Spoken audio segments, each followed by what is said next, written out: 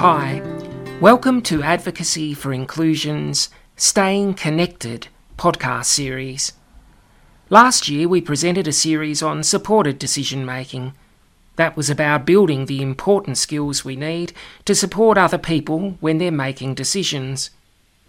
2019 feels like a million years ago now. Since then we've had bushfires everywhere, then the relief of rain. Now we together face the challenge of COVID-19 or the coronavirus. In our Staying Connected podcast, we will find our way through these challenging times together.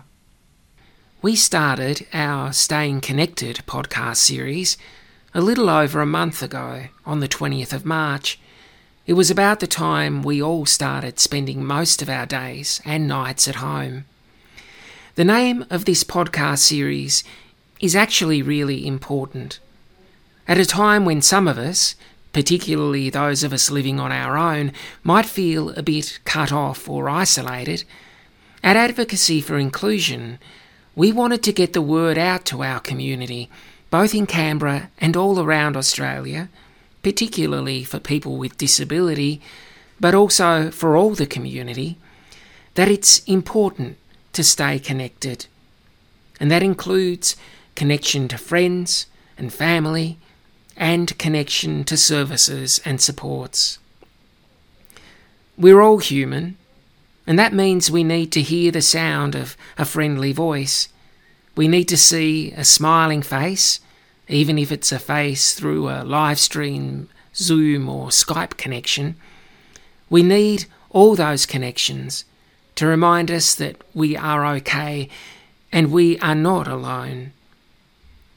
Those connections, those human connections, those relationship bonds are a bit like the roots of a plant getting deep down in the soil to soak in the good stuff, the nutrients, those things that help the plant to live and grow and flourish. We need connections in the same way.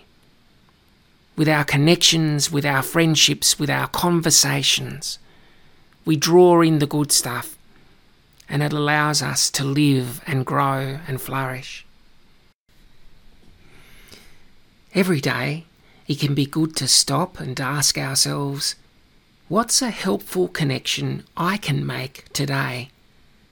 Who's a friend it might be good to talk to? Who's a family member or friend who might actually get a kick out of getting a call from me?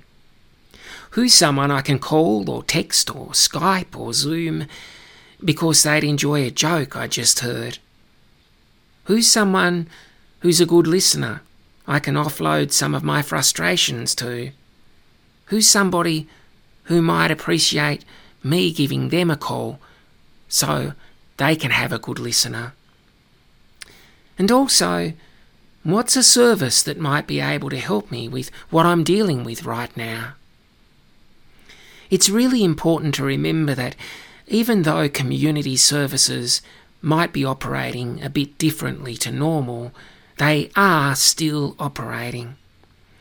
At my own organisation, Advocacy for Inclusion, our advocates are still working to help people with disability who are trying to sort out all kinds of issues.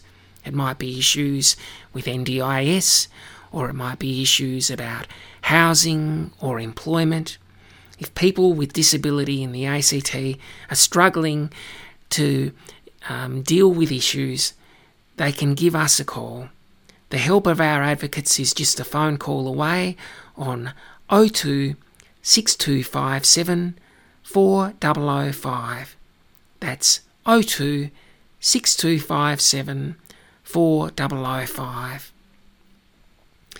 Now, some people living in their homes may be feeling a bit isolated right now, might be struggling with the current situation. They might be somebody who's feeling depressed or very sad. And it's really important to remember that the great service provided by Lifeline is there to help, The Lifeline counsellors are there, they're ready to take their calls on their 24/7 service, and Lifeline can be contacted on 13 11 14. That's 13 11 14. In the little over a month that we've been running this podcast, we've actually covered a lot of things. In some ways, on the podcast, we've been kind of trying to practice what we're preaching. We've started connecting with some really interesting people, and we've had some good conversations through Zoom and talked about useful information. It's worthwhile having a bit of a recap because we've covered so much in just over a month. To start off, we naturally talked about COVID-19, this virus that's changed all of our lives. And we particularly focused on our own power to keep ourselves and those we love safe. We talked about the simple, practical measures that help us stay safe, like staying at home, other than those times we need to get out to get our groceries or go to appointments. We talked about washing our hands really well and keeping that physical distance from other people when we were out and about, that distance of about 2 or 3 steps of separation. As a community, especially in the ACT, we've been doing really well with all of those measures, and that's kept the number of people getting COVID-19 low, and it's also meant our hospitals haven't been overrun with lots of sick people. That achievement, and it's one we have to keep working on, is something we can all be proud of. Every one of us has contributed to that good outcome. We talked to the psychologist Paul North about how to stay mentally healthy in this time when we're all stuck in our homes. Paul gave some really helpful advice about the importance of having a daily routine, a morning routine, an at-work routine, and a relaxing evening routine. He said that we need to avoid spending too long watching the news. Too much time taking in bad news especially is bad for both our mind and our body. My colleague Carla spoke to Sonia de Meza, the CEO of the Domestic Violence Crisis Service, or DVCS, in the ACT. Sonia's message was that DVCS is just a phone call away for people who are in a home situation and may be stuck with someone who's behaving violently. Sonia explained that domestic violence can happen in a range of ways. Of course, there's physical violence, but there's also verbal or emotional abuse, and that basically means when people are yelling at you a lot, maybe they're calling you names and putting you down, maybe they're talking to you and acting as though you're crazy.